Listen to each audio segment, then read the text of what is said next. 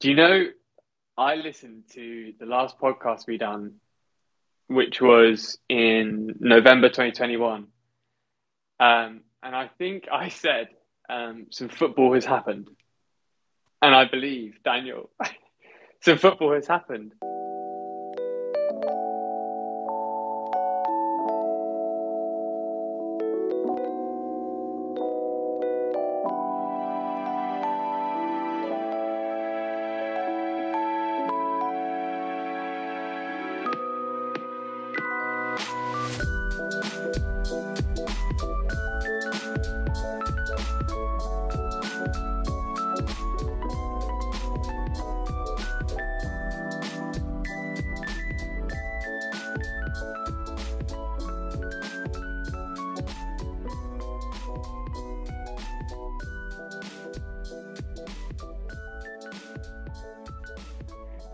We're back. Well, I say we're back. We're doing a podcast. There's been a lot that's happened. It's the Every Other Sunday podcast. Jay McIntosh, Daniel Childs.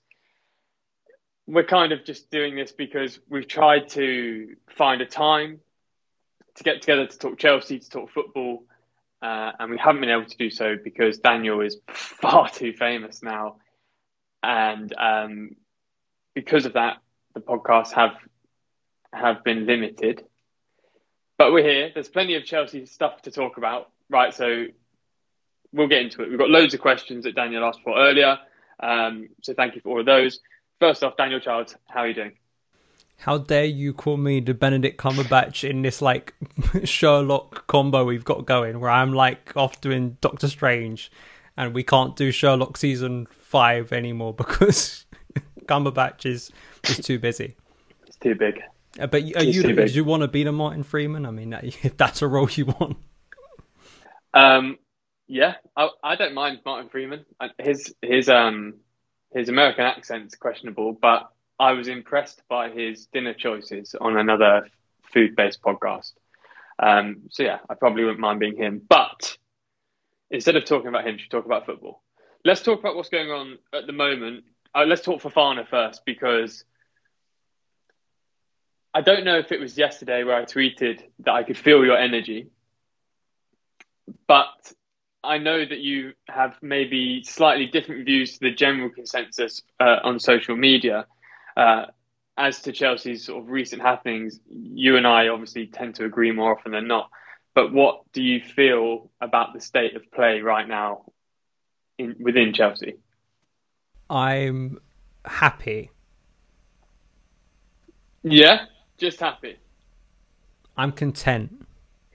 Well, if are we talking about transfers, or are we talking about what's going on actually on football pitches? Good question. Regarding Chelsea. Let's say transfers primarily. It's been a bit of a mess, but we are close to having what I would consider to be a pretty decent window, all things considered. If you actually look at the targets, and if we sat down in May and said, well, if we sat down the last podcast and said Raheem Sterling would be a Chelsea player in under 12 months, and he'd be actually scoring goals for Chelsea as well, that's a good signing. Kalidou Koulibaly, Marc Cucurella, and Wesley Fofana. I just let everyone know, I'm not sure when we're actually going to release this podcast. It may be on deadline day. It may be after deadline day.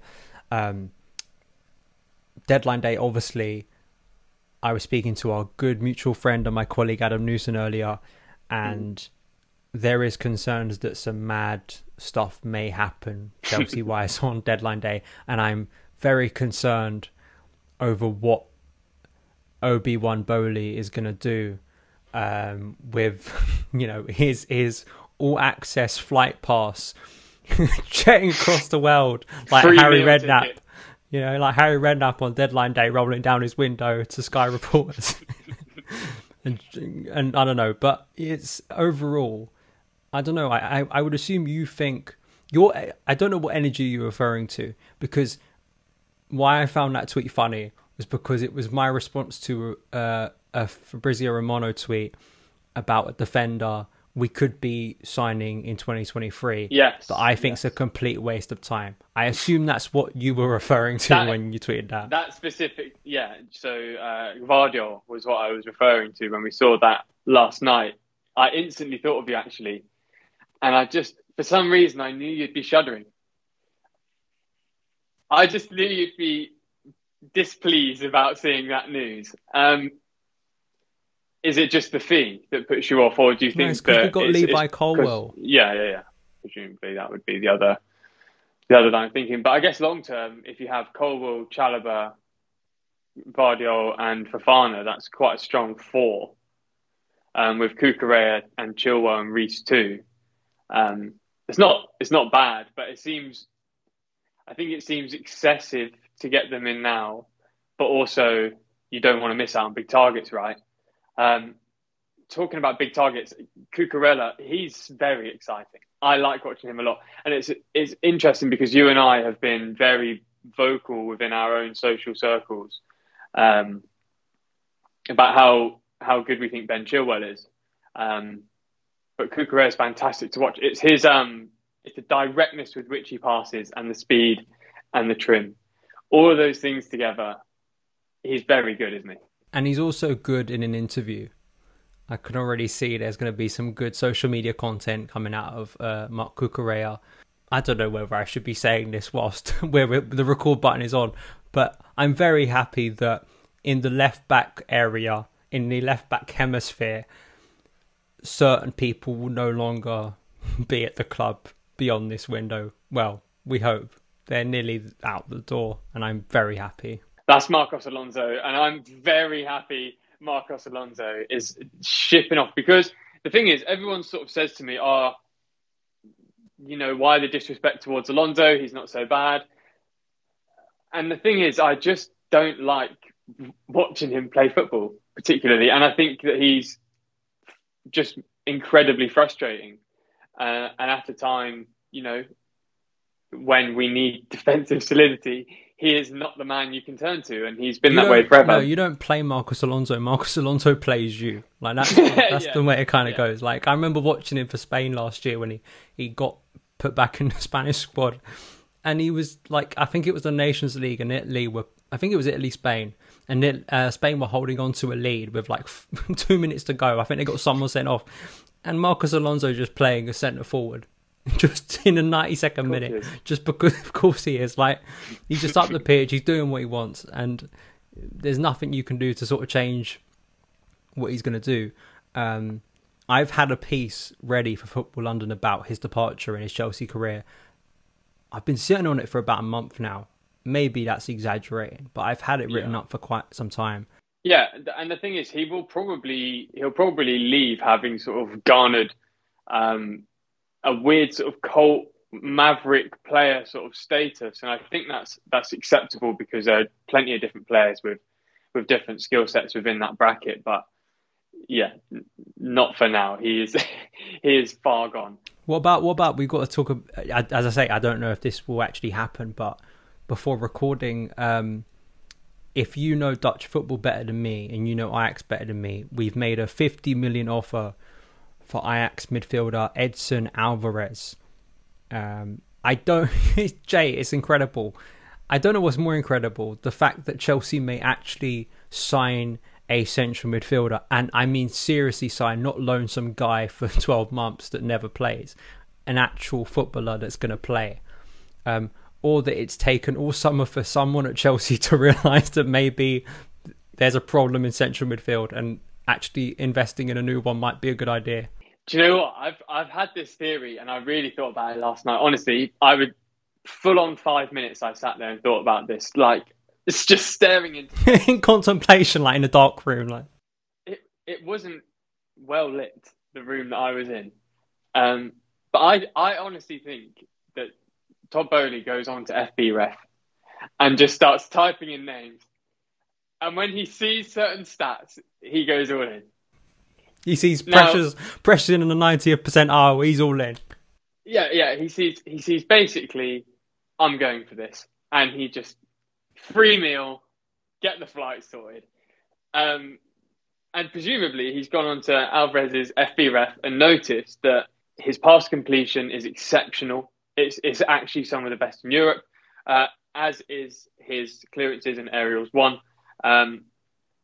So having a sort of physical defensive presence that can pass the ball out from the back is exactly what Chelsea need. The thing is, it's a bit. I feel like it's a bit of a curveball because the news is fresh for the two of us, and because I feel like I might have lulled myself into the expectation that Rice is just going to be a Chelsea player at some point. It feels a shame to almost have to bring him into this because I know it's only taken. I mean, 10 minutes is it we've taken for him to be mentioned? Proper Chelsea. So yeah, it seemingly a physical defensive midfielder, player, centre back, central defensive midfielder. Capable of passing, it seems. So that's exactly what Chelsea need because time after time, Jorginho gets stuck in the mud. He does have good games, but actually it seems now that his peaks and troughs are much closer together. You actually see it 2 or 3 times in a game where he'll have a 10-15 minute period of being incredible and then he just gets physically destroyed to the point where chances are conceded. And that's exactly what's been happening recently. So, I mean, it's an interesting shout. I'd like to know more information as to whether that would be directly from Tuchel wanting this player. It's certainly maybe not who you would expect. I've also been building a slight... Well, I guess it's nothing new, but I do think unless players are truly elite or have truly elite potential, you're more often than not better off buying within the league because especially you see how many players like take time to adapt and clubs don't really have the time to give those players at points, especially Chelsea where it's so ruthless. So I kind of thought Chelsea would buy within the league. There are plenty of midfielders that they could have gone for, albeit at a high cost, but Ajax don't sell cheaply either. But yeah, we just have to wait on that one. I don't really know what to expect, but Ajax are a decent team and you go there and you get sort of sculpted with philosophy. And it'd be nice to have some of that at Chelsea. But I do also want more shithouses. There are not enough of them in this Chelsea team. And I don't want to sound like Rory Jennings, but we need a few of them. And there aren't very many. So I'd like to get one more of those in. But yeah, other than that, I'm pretty content with the Tuchel signings. I think they've been smart, actually. And I think they've also been, give or take, our best players at the start of this season. Before we go into people's questions, I do want to talk to you about something because people who know the two of us and don't necessarily agree with the things we say sometimes would certainly raise it if we didn't. And it's that Mason Mount has been poor. We know how you feel about Kai Havertz. And everyone who listens to this will know how you feel about Kai Havertz because you are vocal about it. And I don't think we need to go into Havertz too much because he's been poor too. We'll probably have slightly differing opinions, but I want to talk about Mount first at least. What have you made to a start? Because obviously 5 games, 0 goals, 0 assists. No, 1 assist. Is it 1 assist? Okay, 1 assist. Fine. It's not been ideal, has it? No, I mean, there's not been many attackers with the exception of Raheem Sterling and the brief cameos we've got at Broja that look at all encouraging. There's no way what I say about Mount isn't going to come across as me making excuses. But I think that when you win the Player of the Year 2 years running... Incoming excuses. I sound like Jurgen Klopp after a defeat. Oh, Jurgen. For Mason Mount, the pitch is too, whatever it is, the pitch dry is too, or wet. It was too dry at St Mary's, I have to be honest. No, but he's been poor, and he's, like a lot of players, he's just drifted out of games, sadly. He started the one against Southampton really well, and I think he generally did have a very good first 25 minutes. But then he drifts out the game. I don't know if it's a fact of him, like Havertz, just being overplayed constantly and there's no sort of rotation, so complacency sets in. I think that's a real danger, and the message it sends to the players not playing if the attacker's on the pitch. I would say against Spurs, I thought Mount had a good game against Spurs, or at least in the first half, I thought he was very good, or was getting into positions that made it very difficult for him to track. But to me, okay, Mount has not been playing well, full stop. I think he should be playing a lot better, full stop. At the end of that, like, me criticising another player, the response to that shouldn't be, well, what about this guy? Yeah. Agenda bias. Whataboutery. Whataboutery. Whataboutery, on a side note, is I've come to learn that the circles in which whataboutery get used usually are like intelligent circles and people who think they are like know about the world. The pseudo-intellectual. The pseudo-intellectual, right? I've realised that whataboutery is just a lazy way to dismiss an argument you don't like. That's what I've realised. It's not actually... Whataboutery is just a way of saying, oh no, someone's got a counter-argument to my point, so I'm just going to say this made-up word that we came up with to sound smart. So then I don't have to talk... Anyway, back to Mason Mount and whataboutery. I don't think he's playing well, and I think that I wouldn't be overly angered by him being taken out of the team, because at the moment with the attack, with the exception of Raheem Sterling, I am out of ideas, or at least concerned over how Tuchel, what he is doing with the attack. To be honest, I don't think many Chelsea fans can sit here and honestly say the attack is doing well, and the fact that a majority of players seem to underperform in this system in the final third is not a good signal for a coach. It's just not, despite their profile, despite their talent. People may, again, it sounds like an excuse bringing up fatigue, but we know Mount has played a lot of football at Chelsea, and he not only plays a lot of football for Chelsea, he plays a lot of football for England, and it's just, he still is a very young player, and you do wonder at times the heavy reliance on him as a young player, is that going to take its toll in the long run about his ability? And if we take him out of the firing line at times for others, could that actually refresh him, refocus his mind? I think there was a period last season where he was out of the team and he came back and he was brilliant. I think sometimes, even though the mentality of Mason, I think, is one of the best within this current squad, players like him, I think, need, kick up the arse at times, I think, to be reminded of how good he can be, and he's not being that at the moment. It's the same with Kai Havertz. My frustration with Kai Havertz is not the same, to sort of pair it with a player I had a lot of frustration with last season, who's now at Leipzig again. My frustration with Havertz is I don't doubt his technique. I don't doubt his capability to be brilliant, because we've all seen in flashes his capability to be a defining player in some big matches for Chelsea. My frustration is watching that talent go to waste effectively.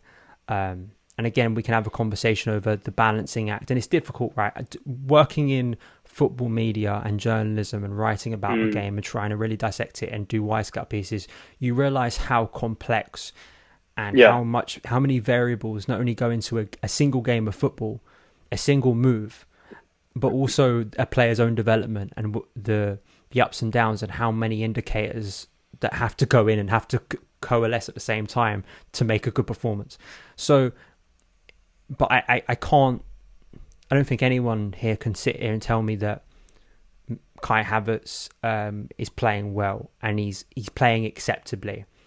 If I frame it another way, if Kai Havertz was a returning loanee or an academy player trying to break into Thomas Tuchel's squad, I think he would have got about 45 minutes against Everton, and then he would have been on the bench. I just can't buy that he is getting these appearances because of on merit and because of his performances.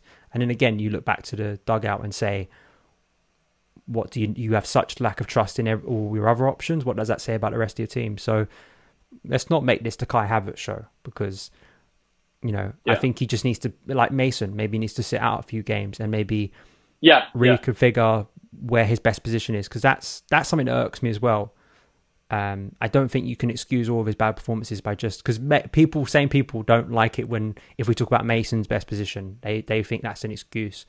but I'm more than happy to bring, like, all last season when Ron was the villain of the piece and was Thanos, and we wanted to extinguish him. Yeah. It was all about how Kai is the 9. He is the 9. He's the perfect 9 for Chelsea. Why aren't we playing him as a 9? Now it's 9's not his best position. What are you talking about? We've been playing him out of position for years. Like, I'm so sorry. Okay, let's rewind a bit. Do you remember when Frank dared to play Kai as an 8 and the amount of shit he got for doing that? Does everyone forget that? So where does he play in this team? And that's actually a question, again, all leads back to what is the overall plan at Chelsea in an attacking sense from Tuchel? I also think, actually, there's something to be said for the fact that the defence and the midfielder are actually quite rigid, albeit the fullbacks are given freedom to go up and down, but that's, systemic.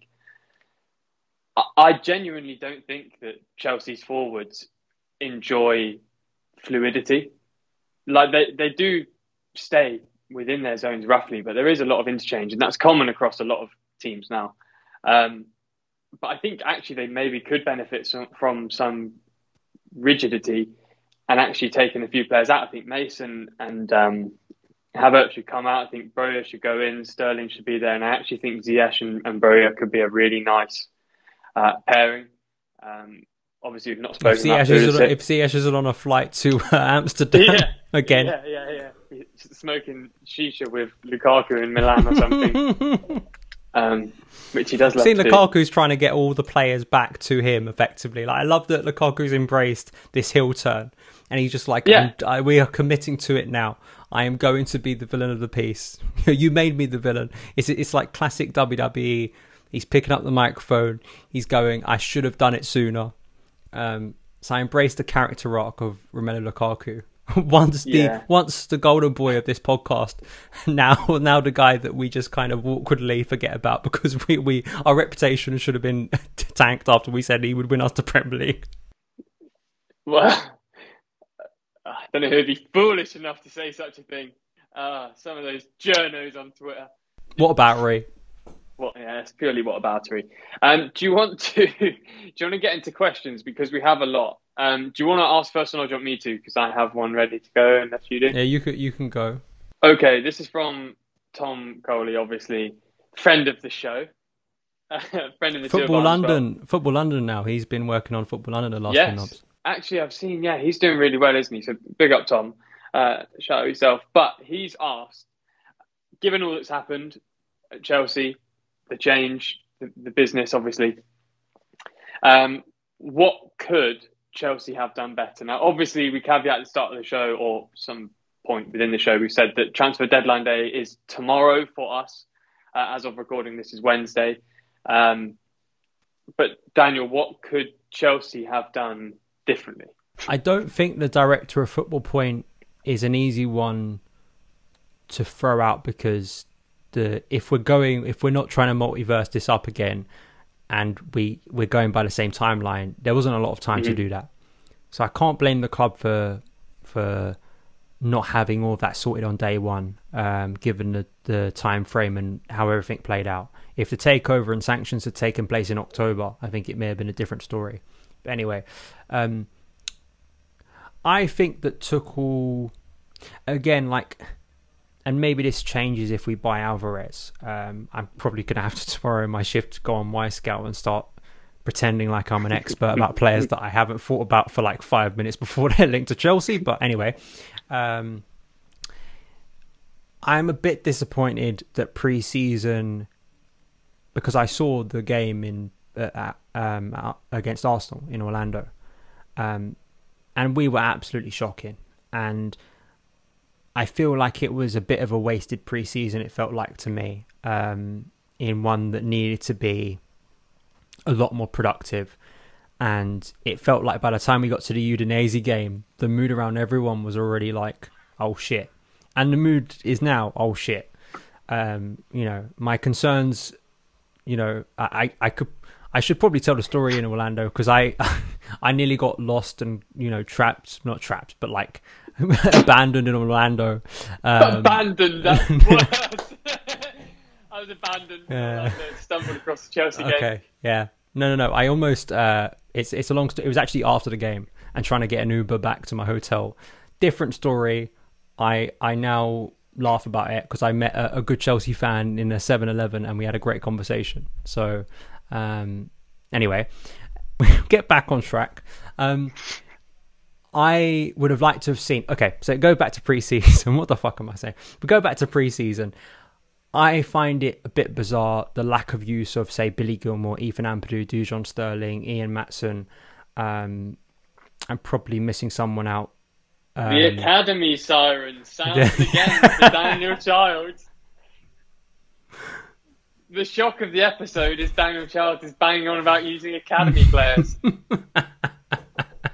Anyone hoping that the break between podcast episodes was going to change anything about our biases?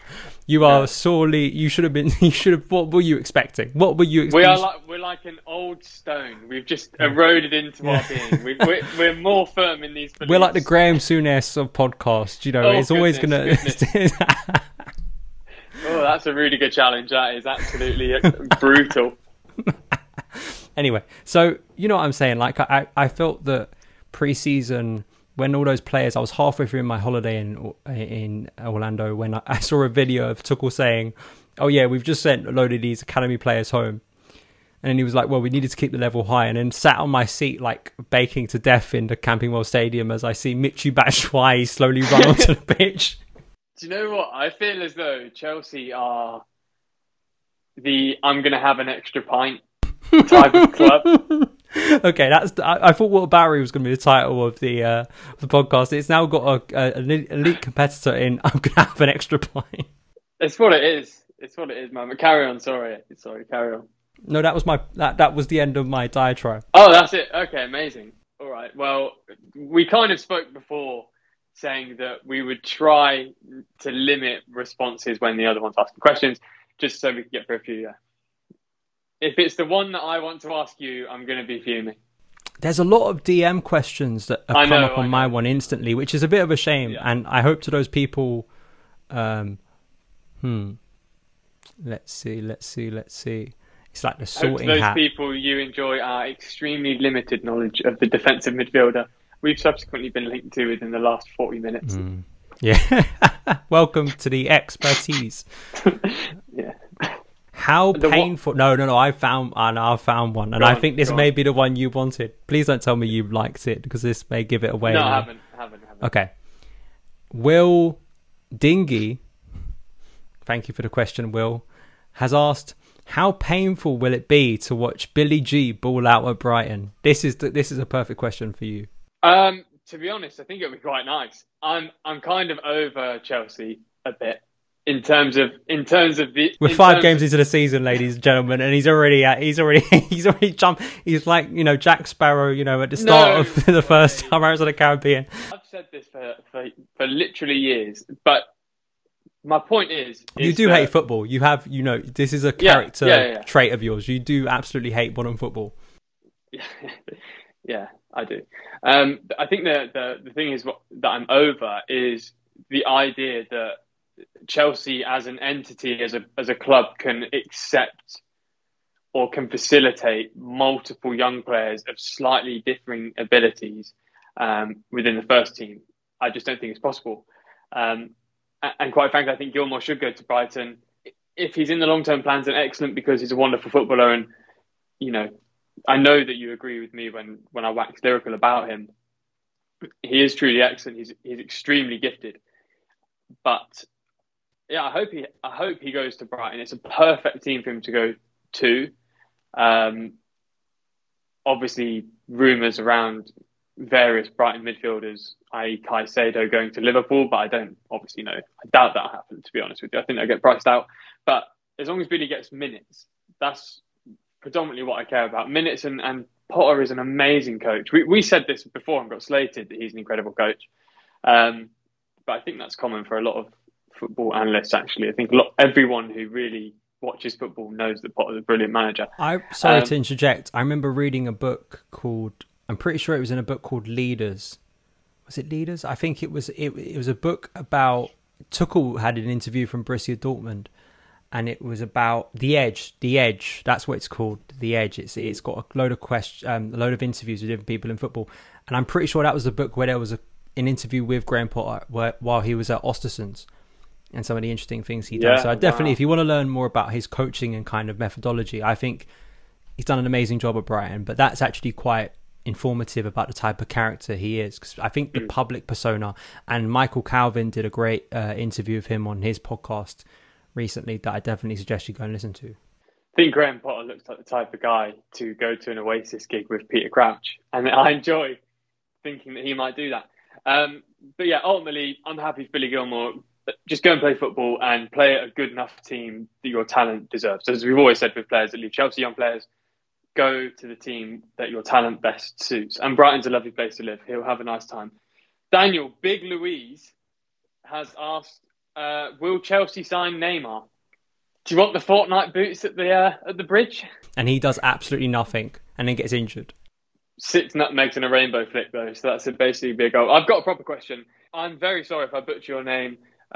Chaitanya Gupta has asked, do you think it's wise to offer N'Golo a new contract with his injury troubles? He's a phenomenal player, one of the best mids in the world, but it's risky at his age and with his history of injuries. Moreover, he hasn't really played well for a continuous period ever since our UCL win. No, let him go for free next summer. Oh, for free. That's so painful, the idea of letting someone that good go for free. Think about the value that N'Golo Kante has given to Chelsea. £30 million pounds we bought him for. Arguably one of the greatest value signings we've ever got. There's a time you just got to... Why are you laughing? I know what you're going to say. In terms of Kante's offered so much value for the money you paid for him. I think all Chelsea transfers now should be measured in how many Kantes they're bought for. And then do they offer that amount of Kante's worth of value over the long run? I.e., Cucurella is 2 Kantes. Fofana is... I actually like that. Kantes. We do it in Kantes, yeah. Yeah, I think that's actually a better... I mean, I'd go how many Diegos? If you're above 35 million... You're in dangerous territory in my books, you know. Hot stepping into legendary territory. The Chelsea happy point for players is genuinely between 20 and 40 million. We only have that budget. That's the only ones that work. Like literally in that bracket, anything above or below that, it's pretty much since 2010. And obviously Frank was bought for 11 million, but we're talking about like modern era, so like the last 10 years. Anything, if it's like 45 million, we're in trouble. You're in trouble. You're getting into Timo Werner territory. Especially if they're a 9. Yeah, if they're an attacker, it gets a bit sticky up above the 45 zone. Okay, that was off piece. But Kante going for free. Yeah, the thing is, what the problem will be actually that follows is the weight of the legacy with Kante, and whoever goes into that position is going to be compared to what was there before, which is obviously unfair, and it's something that Mount has struggled with, and various players at other clubs struggle with. I think he's the second best midfielder Chelsea have ever had. And what a legend. So yeah, if he goes for free, he goes for free, right? Steve Sidwell is somewhere fuming with his number 9 shirt on his back. M. Donny asks, Jay, De Jong, any news? Give or take the fact that everyone has said he's staying at Barcelona, that would be the line I would run with. Again, I thought that was such a weird signing. It was so strange. I wasn't overly on board with it, which I know is unpopular. But I would rather have a more defensive presence in that position. And I thought De Jong was a bit sort of keeping up with the Joneses. If Man United to go for him, we'll go for him. And Todd Bowley's out there like an NBA guy on the court shooting T-shirts at people, but he's just shooting rolls of money, just trying to get every player possible free meal tickets and money. But yeah, De Jong for me would be, in my opinion, a luxury player for Chelsea. When I say luxury player, I don't specifically mean the value. I mean the broad. This is going to sound really strange, but he's got a broad yet specific skill set. And I don't know a better way of defining that, so sorry if that contradiction sounds confusing. But not, in my opinion, the primary profile of player Chelsea need, albeit Chelsea need a creative presence. I will completely concede that point. It's obvious. But I do actually think not being a ring donut team and actually having something filling that middle would be really useful. So De Jong, I'm not overly fussed on. So you're saying we need a bit of jam, a bit of cream. I don't know what else goes into donut. I mean, does jam and cream? I don't know. Does cream and jam go into a donut? No, bro. I'm a Krispy Kreme classic glazed guy. That's I don't stray outside of that if I'm ever eating a donut. RG Keith, good name, has asked, give me what you think the odds are of us being the mystery bidders for Tielemans. I'd say you got pretty good odds, mate, at the moment. Even accidentally, if Bowley's there, he's shooting a load of contracts out. Just accidentally, it's like it's Shot hit Aubameyang. It's hit Aubameyang. It's reverberated around back to Leicester, where we've just been for Fofana, and dropped at Tielemans' door. Oh, I just see Barkley chasing his out the door as this slowly rolls out, but slightly too quickly for him to get. I feel like Ross Barkley's probably going to sign for Barca. Going to get announced last minute. No, to be honest with you, I will be, if he doesn't go to Southampton or to Scotland, I'm going to be really surprised. And that's no sort of ITK. What, if you go to Atalanta? That's where Jay McIntosh sends every player. Oh. Any player comes to Jay McIntosh. Could you go to Atalanta, mate?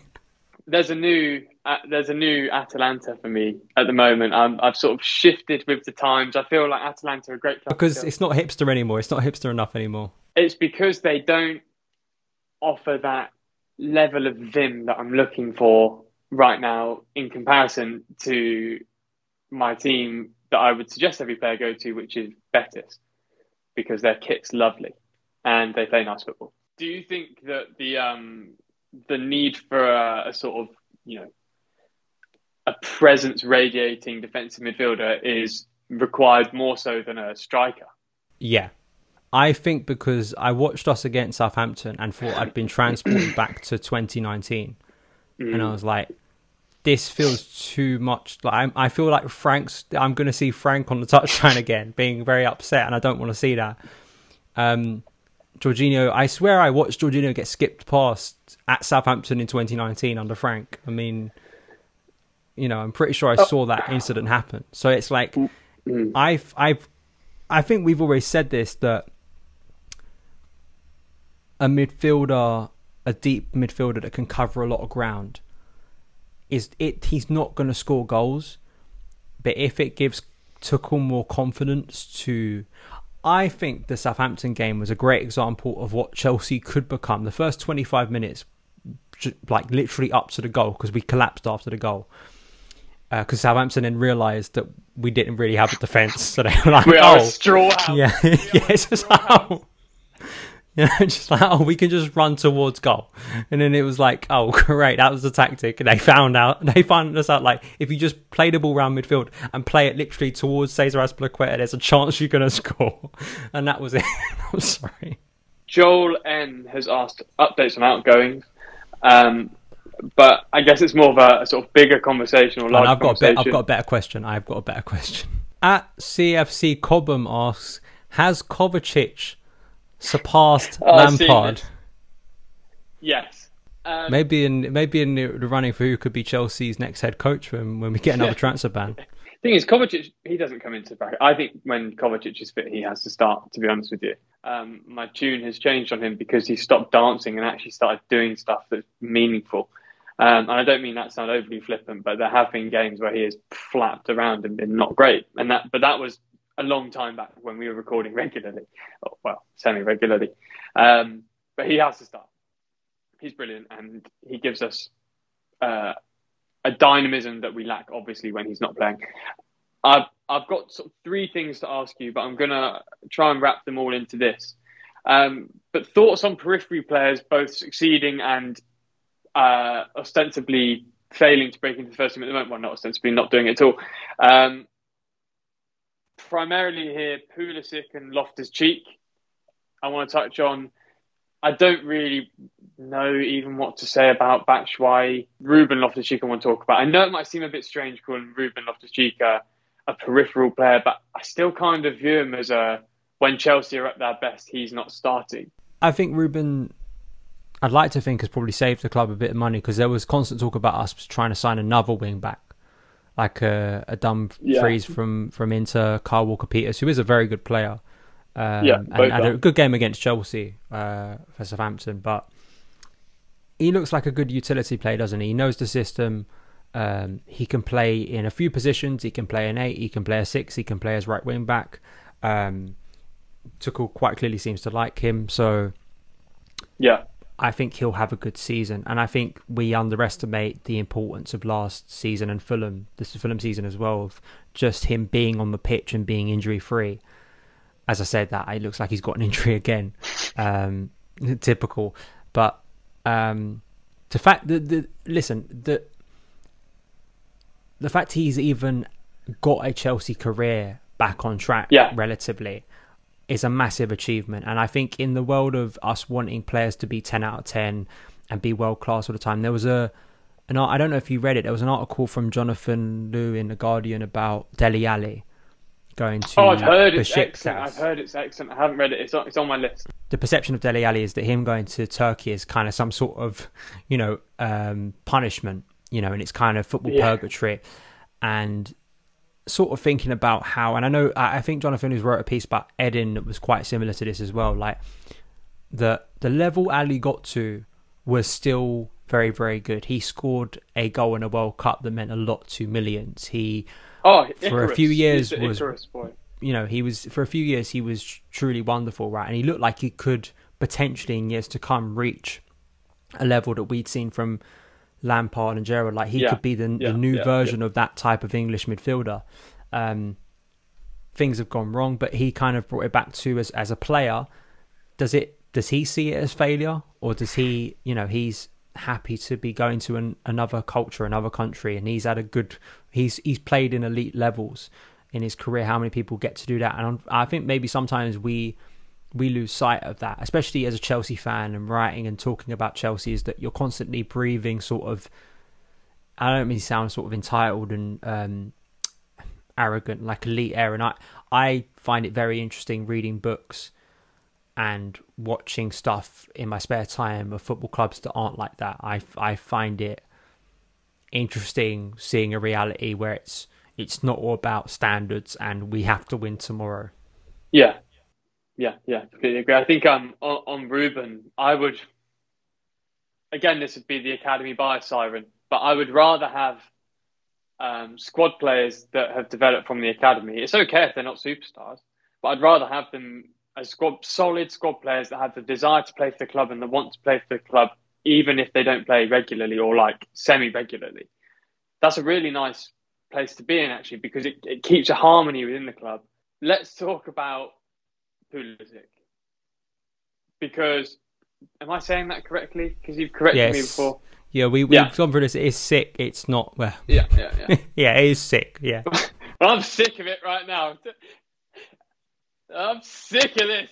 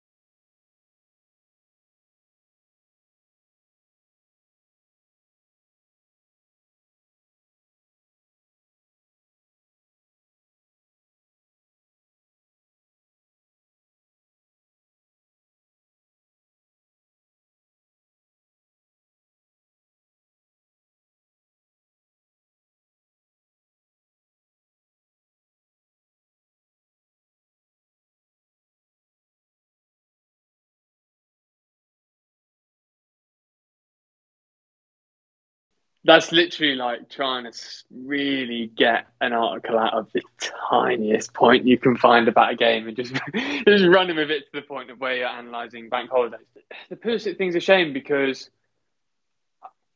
he's so talented. And I've said this repeatedly. I've rather brashly said and have said repeatedly before that I thought, and perhaps still think, I don't know, His ceiling is higher than Callum Hudson-Odoi's, although I know Daniel Ewan and Adam Newson have argued against that before.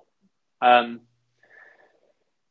I really do think he offers an attacking threat that Chelsea can benefit from. He's a pretty decent finisher when you watch him. I don't know what the numbers would say. He's direct. He's attack. He's got. Oh goodness, I'm flapping at my words. He's direct, great pace, great touch, drives towards the box, draws fouls. I think a bit too much, personally, just for his own welfare, because he gets injured all the time because he's made a pay for Mache. And it seems as though actually you could get a decent partnership out of him and Sterling if like we had a central figure up front. He needs regular minutes to be the person that he is, unfortunately, because for certain players, and this isn't not being rude essentially, but he is a superstar celebrity and is a cultural figure in America. The LeBron James of soccer memes are obviously exaggerated, but he's the poster boy over there, or certainly one of the main ones, right? And he needs to be playing regularly, and he needs to be playing regularly at a big club, because that's what the game requires over there, and he is that person chosen for that task at the moment. Albeit there are some amazing American players coming through. I think he will probably leave soon. I don't know whether it would be this window, but maybe in Jan, maybe next summer. I don't know where he goes, to be honest with you. I think the super elite teams wouldn't take him because those positions are filled. Obviously, AC Milan will be linked inevitably. But Betis got any spare spots going? Yeah, Betis could do with him, but I don't think they're a big enough club for his sort of brand, which is a really odd thing to have to say, but it's true. And ultimately, it'll be a shame if he leaves, but he's a great player. I'll be very pissed off if he ends up getting sniped by Liverpool as a sort of rotational bench player that then explodes into a brilliant... He would be amazing under Klopp. Other than that, I don't really know what to say. Are you happy about Kautek's move to Leverkusen? Very, very happy for him, for Leverkusen, because they've had a difficult start to the season. Yeah. I think all round, there's apparently, I don't know how legit this is, there's apparently a option to recall Callum in January. And I wonder if that's a strategy, because there was some talk that Chelsea were hesitant to let Callum go because of his contract. I think it's down to 1 year next summer. 2 years, I'm not sure. And I wonder if he does ridiculously well, there's a fear that they want to bring him back so they can have enough time to convince him to sign a new one. But I'm just happy he's out the Chelsea bubble, man. I'm so happy that there's finally going to be something new to speak about with Callum Hudson-Odoi. Yeah. Because it's just been Groundhog Day with his Chelsea, just his career for the last... One of our early podcasts, I remember you brought up the idea, and you felt, and I'm sure you feel the same now, based on the way it's gone, that we should have just sold him. 100%. And I wrote about this in my latest Substack. I think I wrote about it a few times for Football London. It's just... check out the Substack. Just even more intellectual. The Bundesliga, yeah, it's exciting. And I think it's going to be fun watching him, to be honest. And I think, based on what I'm seeing from Chelsea so far this season, I'm going to need a lot of fun distractions. So we've got Tammy in Syria, we've got Cow in the Bundesliga, we've got Levi at Brighton, got maybe Billy at Brighton as well. Tomori too.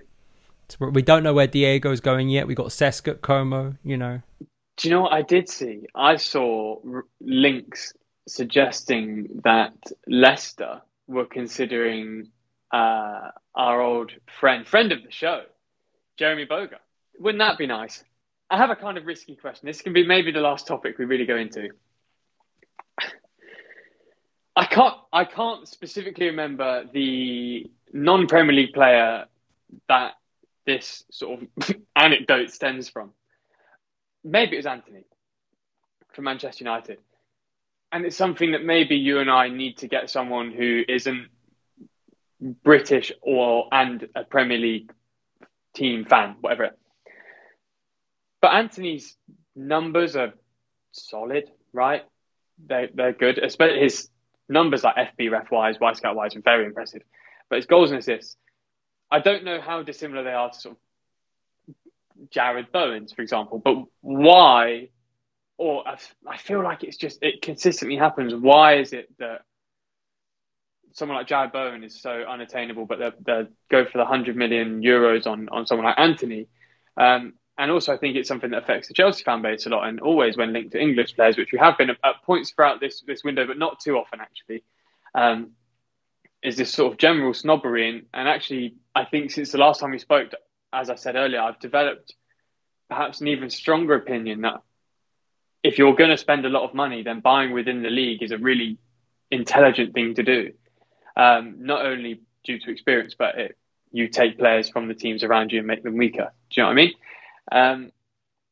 And it's just, I don't understand do you think the attitude is generally, if a big club is linked to an English player, it is then assumed that English player is overrated because they are linked to that club. Subsequently, the price will quite clearly be too much because they're all too much, which is true. They're overpriced to hell. But, now I'm not even sure if it's just an English player thing. It might be from a Premier League team to a Premier League team thing. But, 100 million for Anthony suggests this is just the way that it goes for Premier League teams now. I don't know. I don't know. I actually don't know where I sit on it. But I don't understand why there's immediate action to, reject such a player. And it does, that seems to be the way that it goes. And obviously, just because they're English doesn't mean they're right or wrong for the club, and it shouldn't make a difference. But it seems to be a part of the Chelsea culture war that you and I see. I don't actually think you and I see too much of the other parts of the Chelsea culture war because of, how our algorithms work. But the one bit, some of the bits we do see are when we're challenged about academy players or English bias or something we've been, had levelled at us too. And I just think it's really odd that there seems to be, no one would be interested in someone like Jared Bowen, but maybe someone outside the league. But Jared Bowen, for example, or Harvey Barnes is another player. Harvey Barnes is absolutely, he's a quality player. Gordon is obviously the sort of hyperbolic example because he's far too much and hasn't done enough to warrant that price, but has potential. Like someone like Harvey Barnes, if he was linked to Liverpool, it might be the same in their fan base. I don't know. Manchester United, their fan base is just too big, so it's obviously going to be a mess. Arsenal, I think they'd probably really like someone like Harvey Barnes, to be honest. They've done things perfectly, by the way, give or take. But I've just seemed to notice it more and more, and I just wanted to get your thoughts on sort of how you've seen the state of that issue, because that is something that we have spoken about and tried to analyse, as non-judgmentally and as unbiased as possible, albeit faltering at points.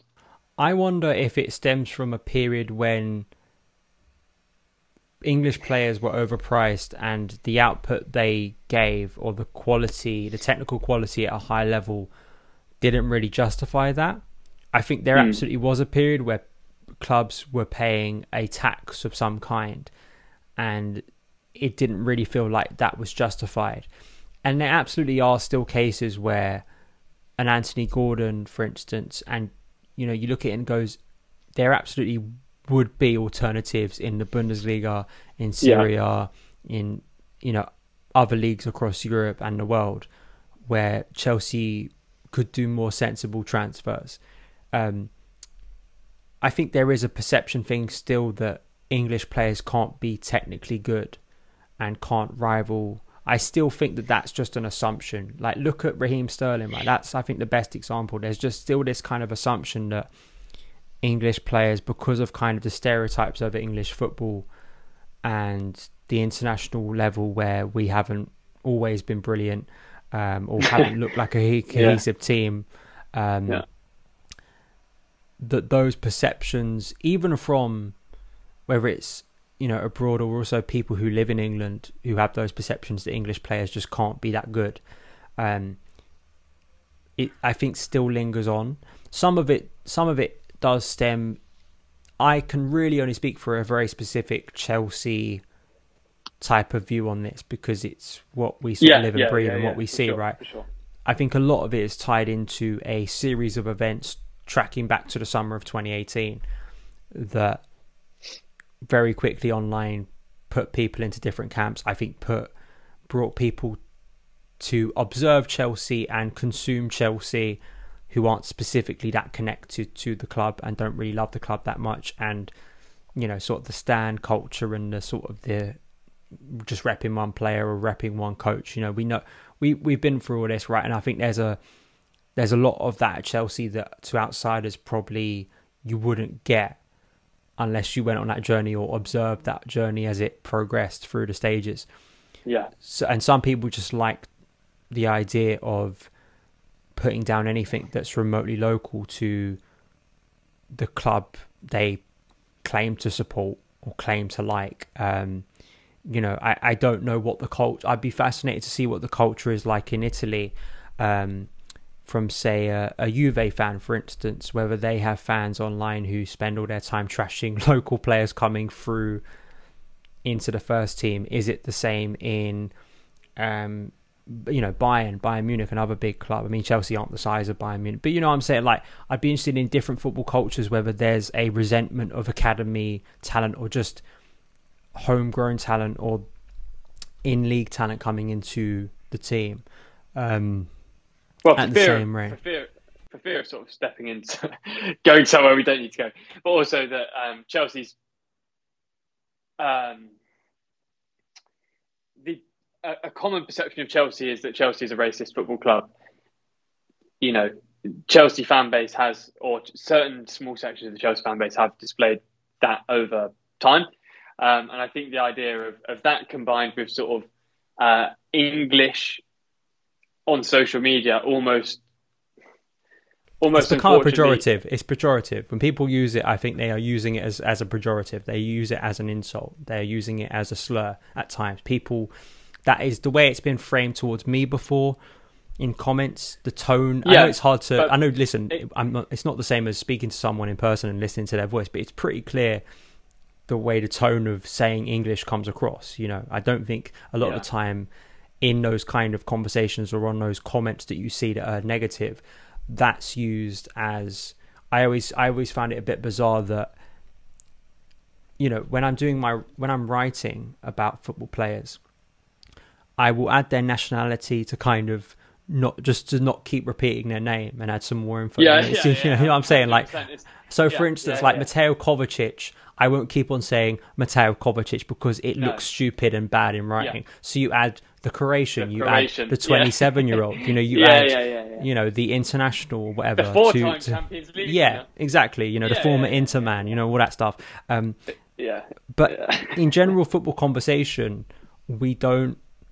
I don't say that when I'm talking about players. I don't, at least it's not, I'm only saying it to vary up my language. That's not, when I'm talking about a player and criticising them, I'm criticising them or praising them for their performances on the pitch. I find it just a little bit bizarre that, particularly around players like Mason Mount, the analysis of the player always comes back to his nationality.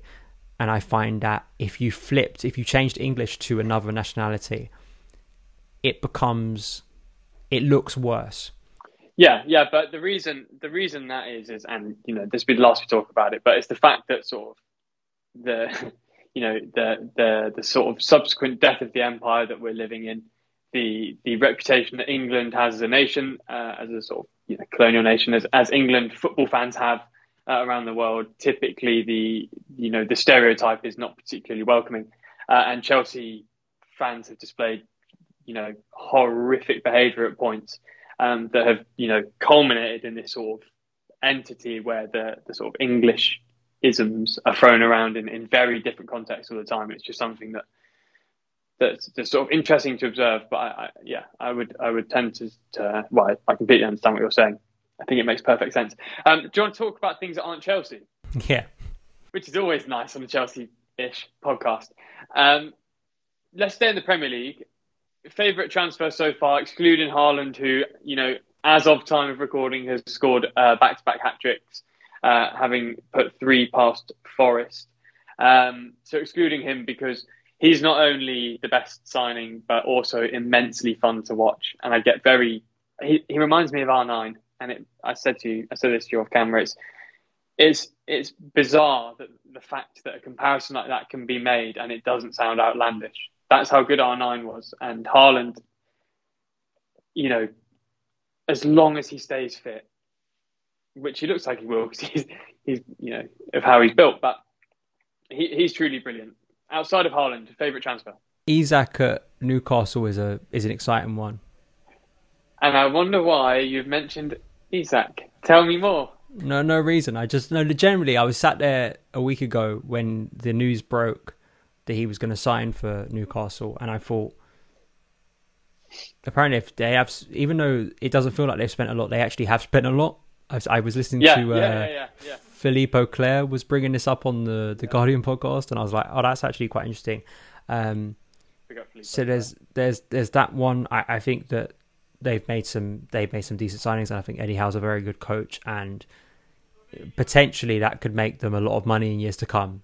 But we don't know the level Newcastle are going to be at in years to come. If they're a top club, they may not need to sell him anyway. I think Gabriel Jesus, I think, is a very, very good signing. Perfect. It's perfect. He looked brilliant in Orlando, and he just clicks. He just clicks completely with what they're trying to do. Very shrewd signing. With Isak, firstly, it's worth mentioning now that he's not like, this is based off of what they said on Stadio Podcast, by the way, Moose.com, Ryan Hunt, is that don't necessarily expect him to be a volume goal scorer at the beginning. He's not quite there as a sort of 25 goal a season player, but looks like he could be, and has had a very, very interesting development period. And, you would say as a footballer, he's well read in the fact that he's been at, Sociedad and Dortmund and all these other places. He's had a really interesting development arc, and to be at Newcastle now is a really exciting opportunity. We're not going to talk about everything else to do with Newcastle because we'll be on this podcast for hours. But for him personally, it's a great opportunity, and I think he's going to smash it. A player who, sorry to bring us back to Chelsea because he scored against Chelsea, Romeo Lavia looks like a real talent in central midfield. Yeah. He played a pass against Newcastle. No, it wasn't Newcastle, it was Leeds. He played a first-time pass that I think was the equaliser for Kyle Walker-Peters. He looks like a really, really shrewd signing from Southampton. I think he's got the physique and the mobility to cope in the Premier League, but he's got this real eye for a pass and like a weight of pass that I just think there's so many doubts about Southampton in the summer about buying these young players. Like Joe Aribo, I think, is also an exciting signing from Rangers. Yes. I think he just offers, and I know they bought him last year, but, Armstrong looks like he's coming into form and a bit more confidence now. They look like an interesting team. Do you have any teams that you're sort of keeping up with semi-regularly as a sort of neutral indulgence in football? Obviously, Roma. I knew it was going to be Roma. They are my. I hate being this person because I don't have a Serie A team. I don't have a Bundesliga team. I only support one football club, and I can only claim to. I can only claim to be an expert on one football club. But I have to watch Roma for Jose, and for, of course, Tammy Abraham. The best story in football over the last 12 months. It is 12. It's nearly just over 12 months since he signed for them. A wonderful story from him. I actually watched a lot of European football over the weekend. There was one point where I was switching between a lot of games. The Bundesliga, I always have a soft spot for Gladbach. Jan Sommer with a heroic performance against Bayern Munich, and considering how many goals Bayern score, that's an impressive feat, them getting a draw there. And to see Daniel Farke there now, who obviously, left Norwich with, his reputation not in the best place, but he goes to Gladbach and they've started the season unbeaten. And I'd love to see Gladbach back in the Champions League because, I think they've got a great stadium and I'd like to go back there one day. I'm obviously now going to be keeping up with Bayer Leverkusen for Callum Hudson-Odoi. I think I told you this. I am going to see some German games in the Bundesliga next month. One of those, exciting. Yeah, one of those is Mainz. There may even be a third game we're thinking about in the Eredivisie. We're thinking if we can make it to watch at least one game on a Sunday as well. So I'm going to have that sort of flavour of different football, which I think is fun to have because it can get quite dull, especially when you're, as much as I love what I do, I think you need to get out of the bubble, and it's always just so enlightening and I think energizing going into different football stadiums and cultures and seeing football in a different way. And I'm just so excited to sort of embrace all of that, and hopefully over the course of the season I'd like to try and get out to Como at some point to see Cesc Fabregas play. And they've got one of the best football. Take a drink. They've got one of the best football shirts made this season. They do. Do you know what? I was on a filming trip in Venice not too long ago, and we saw the Venezia store, and it's this like beautiful little pop-up. And my goodness, I know it's a bit of a boring line, but those kits are stunning too. Whether it happens or not, we don't know. Obviously, we've said repeatedly now, this is Wednesday, deadline day is Thursday. Daniel Childs on Aubameyang. Go. Let's do it, but Tuchel, you have to make it work. I think a loan, if you can get him on loan, then that's fine. Part of me thinks Barca would do it on a 1-year loan if Chelsea covered all the wages. As long as he turns up for training on time and turns up for an actual game on time. Does he know we need to give him the schedule so he turns up to an actual game. I can imagine him at home to Arsenal. He doesn't show up and Tuchel doesn't play. Yeah, just moonwalks into training 3 hours later. Also, he is one of the worst dressed footballers in the world. And that's coming from Jay McIntosh, so it's true. That is true. I think it's a nice place to wrap it. I'm not sure how coherent this is. I imagine we'll listen. I don't really listen back to these. I know you do because you edit them. I listen back to them sometimes. I think, goodness, I'd turn it off. But for everyone that sent in questions, you and I have actually had tweets before asking us when we're going to do pods, which is always really appreciated. Thank you to everyone that's listening, made it all the way through. Follow Daniel on Twitter. He's got loads of followers now, unlike back in the day when we used to record and he didn't have too many. Well, as many. Don't follow me. My tweets are rubbish. This has been the Ever Sunday podcast. Thank you so much for listening. See ya.